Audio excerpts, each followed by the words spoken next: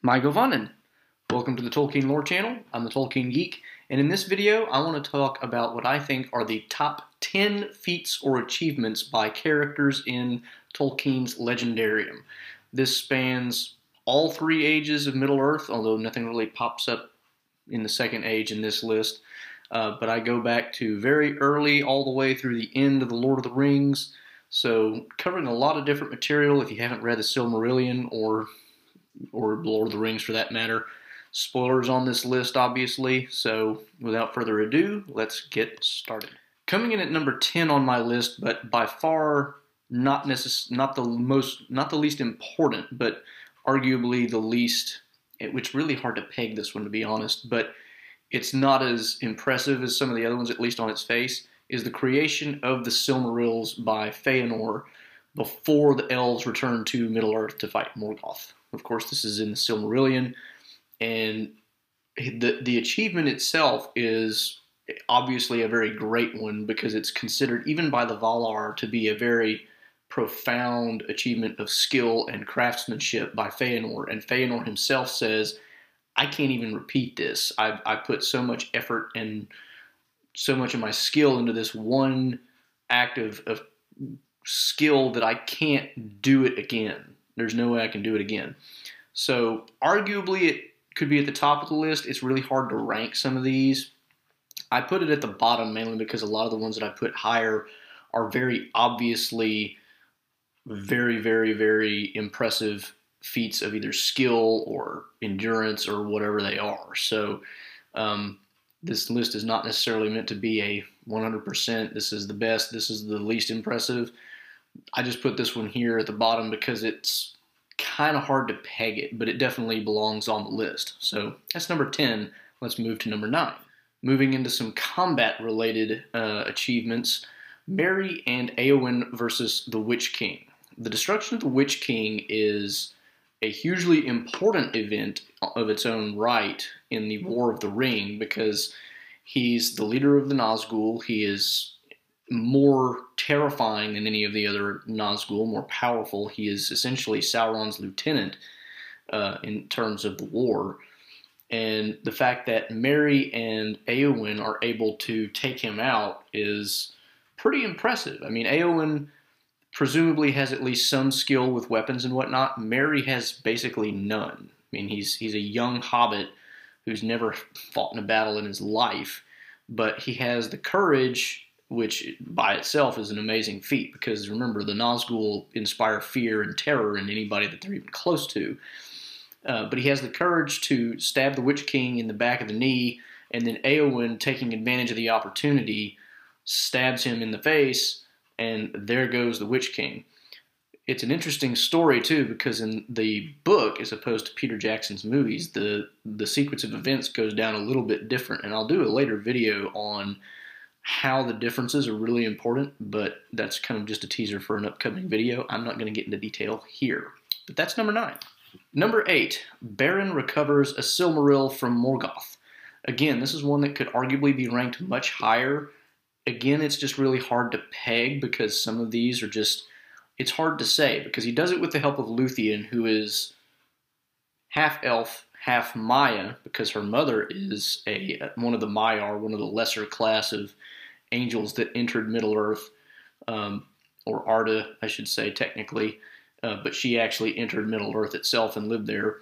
So it's hard to say exactly how impressive it is because Beren and Luthien together managed to do something that's obviously very impressive. None of the armies of the elves could ever accomplish it, but it's not as impressive as it maybe could be because some of it's just due to Morgoth being stupid. All the same, it's still, you know, a worthy feat that deserves a spot on any list of achievements in Middle-earth. You know, you're taking back a very coveted jewel from the Iron Crown of essentially the devil of Tolkien's world. So it's a really big deal, and that's why it's on the list. Again, it's just really hard to peg where it should go, but it definitely deserved to be up there. So number 8 is done. Moving on to number 7. Number 7 is Aragorn confronts Sauron in the Palantir. This is another one where A spoiler is in order if you've only seen the movies and not read the books, because the way this happens is a little different, so I have to give a little explanation. In the movie, you see him confront Sauron right before they go off to Mordor to actually bang on his doors and say, "Here we are, come get us."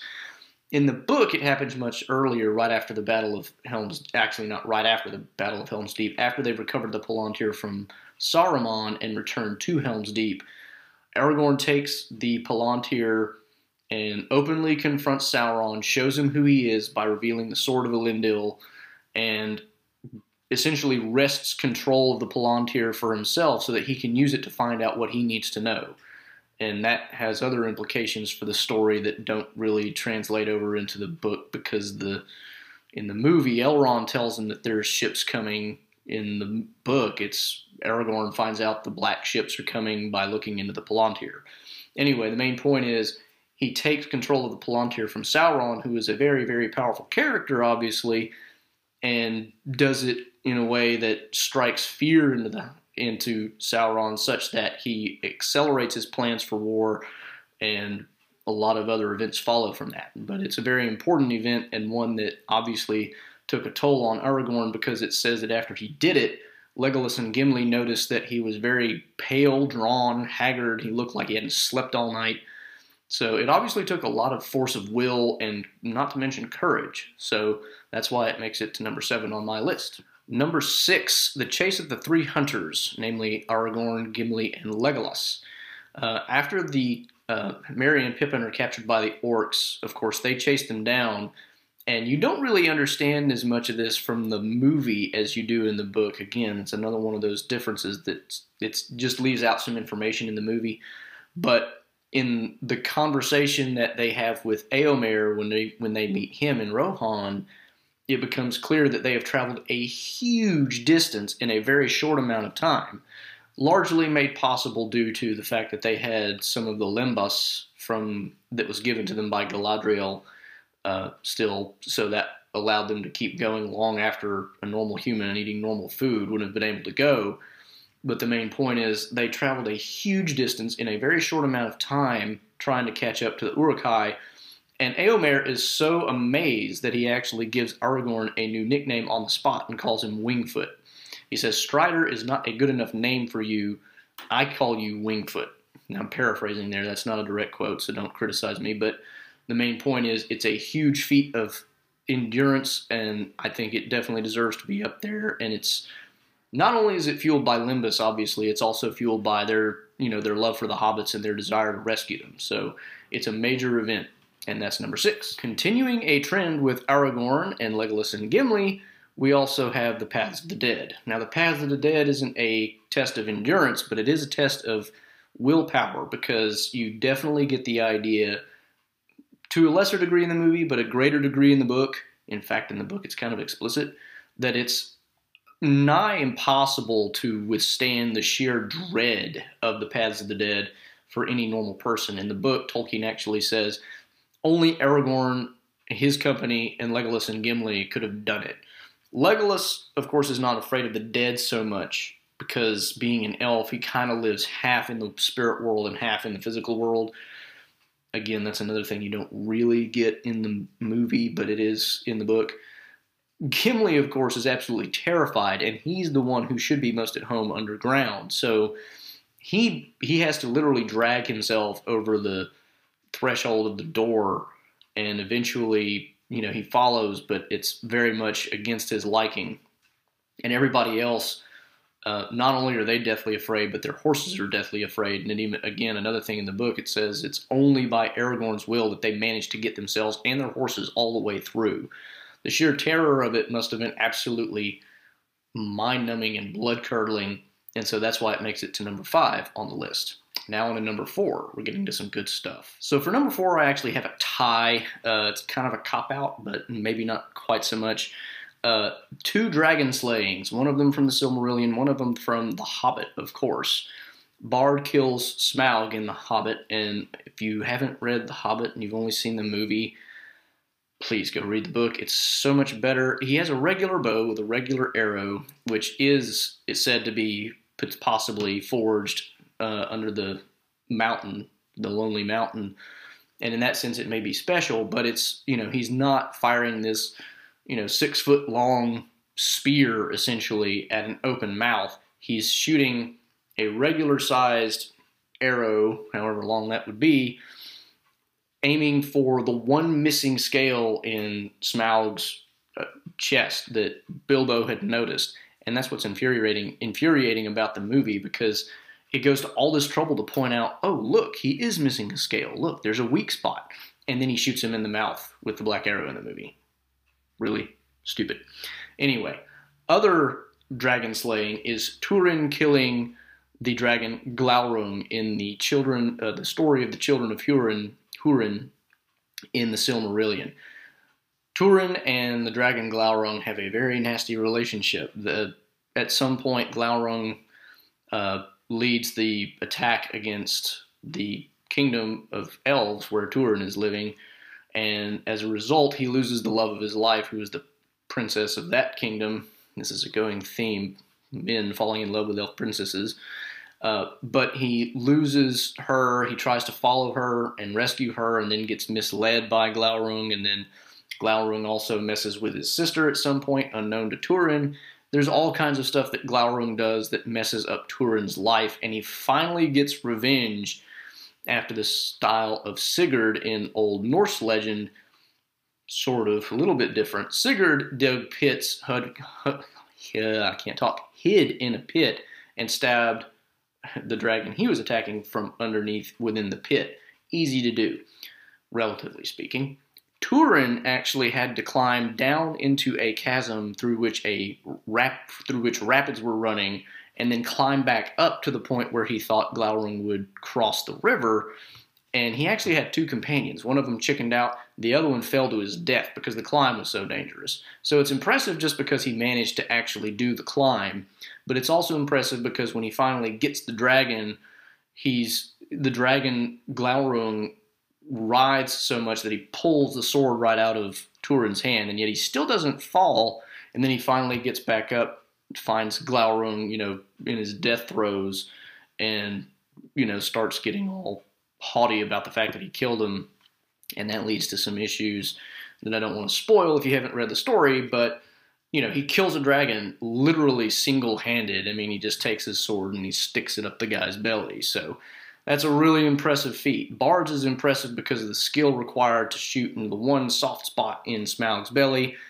This one is impressive just for the sheer physical abilities you'd have to have. So that's number 4, tie. Now we're getting to the really good stuff. No list would be complete without Frodo getting to Mount Doom, and that's why it's at number 3 on my list. Now, you'd think it would be number 1, but trust me, the next 2 are pretty awesome. Frodo getting to Mount Doom with the ring is one of the most impressive feats of anybody in the Middle-earth, or, Tolkien's universe broadly, in or out of Middle-earth.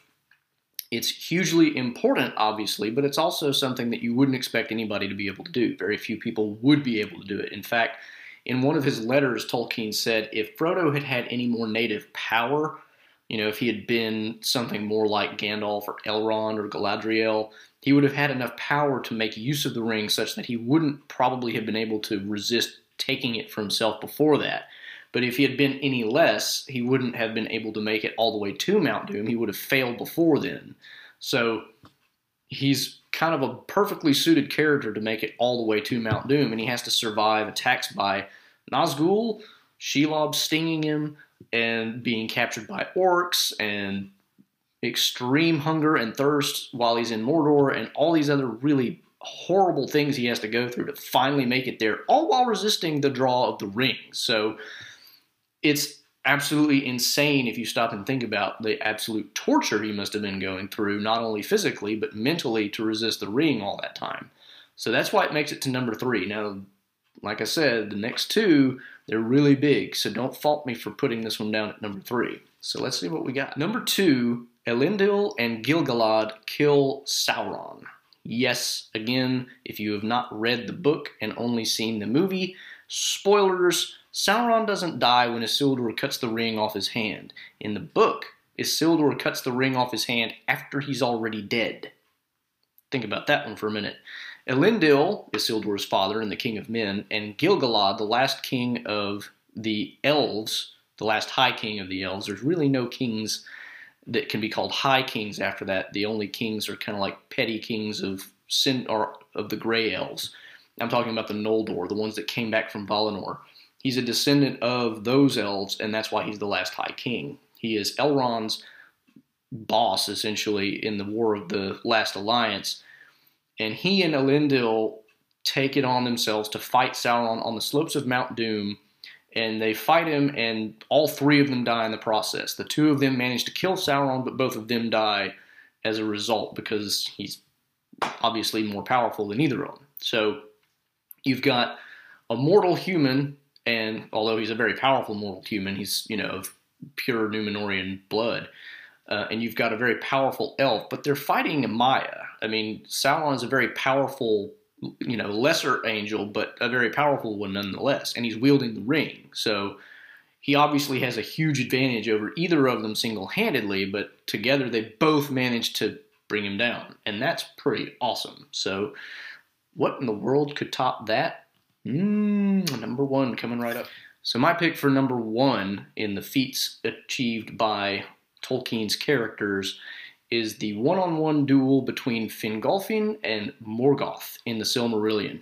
Now, again, if you haven't read the Silmarillion, there's obviously some spoilers here, but Fingolfin at one point is the High King of the Noldor. Originally, it's Feanor. He gets killed, and Fingolfin takes up the High Kingship of the Noldor, although some of them, especially Feanor's sons, don't really particularly like the fact that he's the High King because they want to keep things under their rule because they're the ones that are going after the Silmarils. It's their family heirloom. But anyway, at some point, one of the many battles that takes place between the elves and Morgoth actually achieves a pretty significant victory. There were a few battles before that where he would try to break out and never really got too far with that, but in one battle he finally achieved enough of a victory that it was pretty clear that the elves were never going to have a final victory against Morgoth by themselves. And in fact, the devastating loss was so bad that Fingolfin, who was the High King, in a rage, rode single-handed to the gates of Morgoth's realm, banged on the door, and basically called him a coward and told him to come out and fight. Morgoth, of course, was a coward. He didn't want to come out and fight, but because he didn't want to look like a coward in front of all of his lesser subjects, went out and fought Fingolfin. Now, you would think that a person of the power level of Morgoth would have been able to squash an Elf King pretty quickly, especially because Morgoth he's on the level of the Valar. He is a Vala. I mean, he's one of the greatest. He's the greatest, actually, of the Ainur. But because of the way he had expended so much of his own power in trying to maintain control over his servants and creatures that, did his bidding, his power level was decreased enough that Fingolfin actually manages to fight him pretty well for a while. Fingolfin manages to wound him 7 times before Morgoth finally kills him. And he mainly kills him because Fingolfin is getting so tired that he eventually trips because he loses his balance and he's wearing too much armor, and then he gets squashed by Morgoth, who just steps on his neck and crushes him. But imagine that. I mean, you've got an elf fighting the most powerful being short of the god figure in the Lord of the Rings universe, and actually comes out looking pretty good. I mean, that's a pretty impressive feat. So that's why that makes it to my number one spot. So what do you think? Did I miss any major feats that should have been involved here? I left out a couple that may seem obvious. Gandalf fighting the Balrog seems like it ought to be a pretty good one, but they're essentially on an equal footing. They're both Maiar. They're both the same class of angel, so I didn't want to include that. I also didn't include Samwise killing Shelob because Shelob really does most of the work. Sam just holds his sword up, and then Shelob squashes down and punctures herself, basically. So I left a couple of those out for those reasons. There's other ones I could have listed. In fact, honorable mention, speaking of Balrogs, Glorfindel, who, again, if you haven't read The Lord of the Rings, you wouldn't even know who he is unless you read the Silmarillion. In the escape of the refugees from Gondolin, with the whole Eärendil story in the Silmarillion, Glorfindel actually fights off a Balrog who tries to ambush the escapees and takes down the Balrog single-handed. Now, he also dies in the fight. I think they both tumble off the cliff, basically, much like what Gandalf does in The Lord of the Rings, sort of. But that's, there's an honorable mention for you if you were looking for that one somewhere. I think that's pretty impressive by itself, but it's not as impressive as, obviously, some of these others are. So if you have any other ideas for things that I should have put in here, please comment below. If you think I should have changed the order up, feel free to comment as well. Like I said, some of these are really hard to peg because it's hard to, so many of them are different. Some of them are combat, some of them are just endurance, some of them are skill, so it's hard to pick. But those are my thoughts. If you like this kind of stuff, please like, share, and subscribe to the channel. Or if you don't want to subscribe, you can also follow me at Twitter at JRRTLore and keep up with all the videos I release. So until next time, this is the Tolkien Geek signing out for the Tolkien Lore channel. Namaste.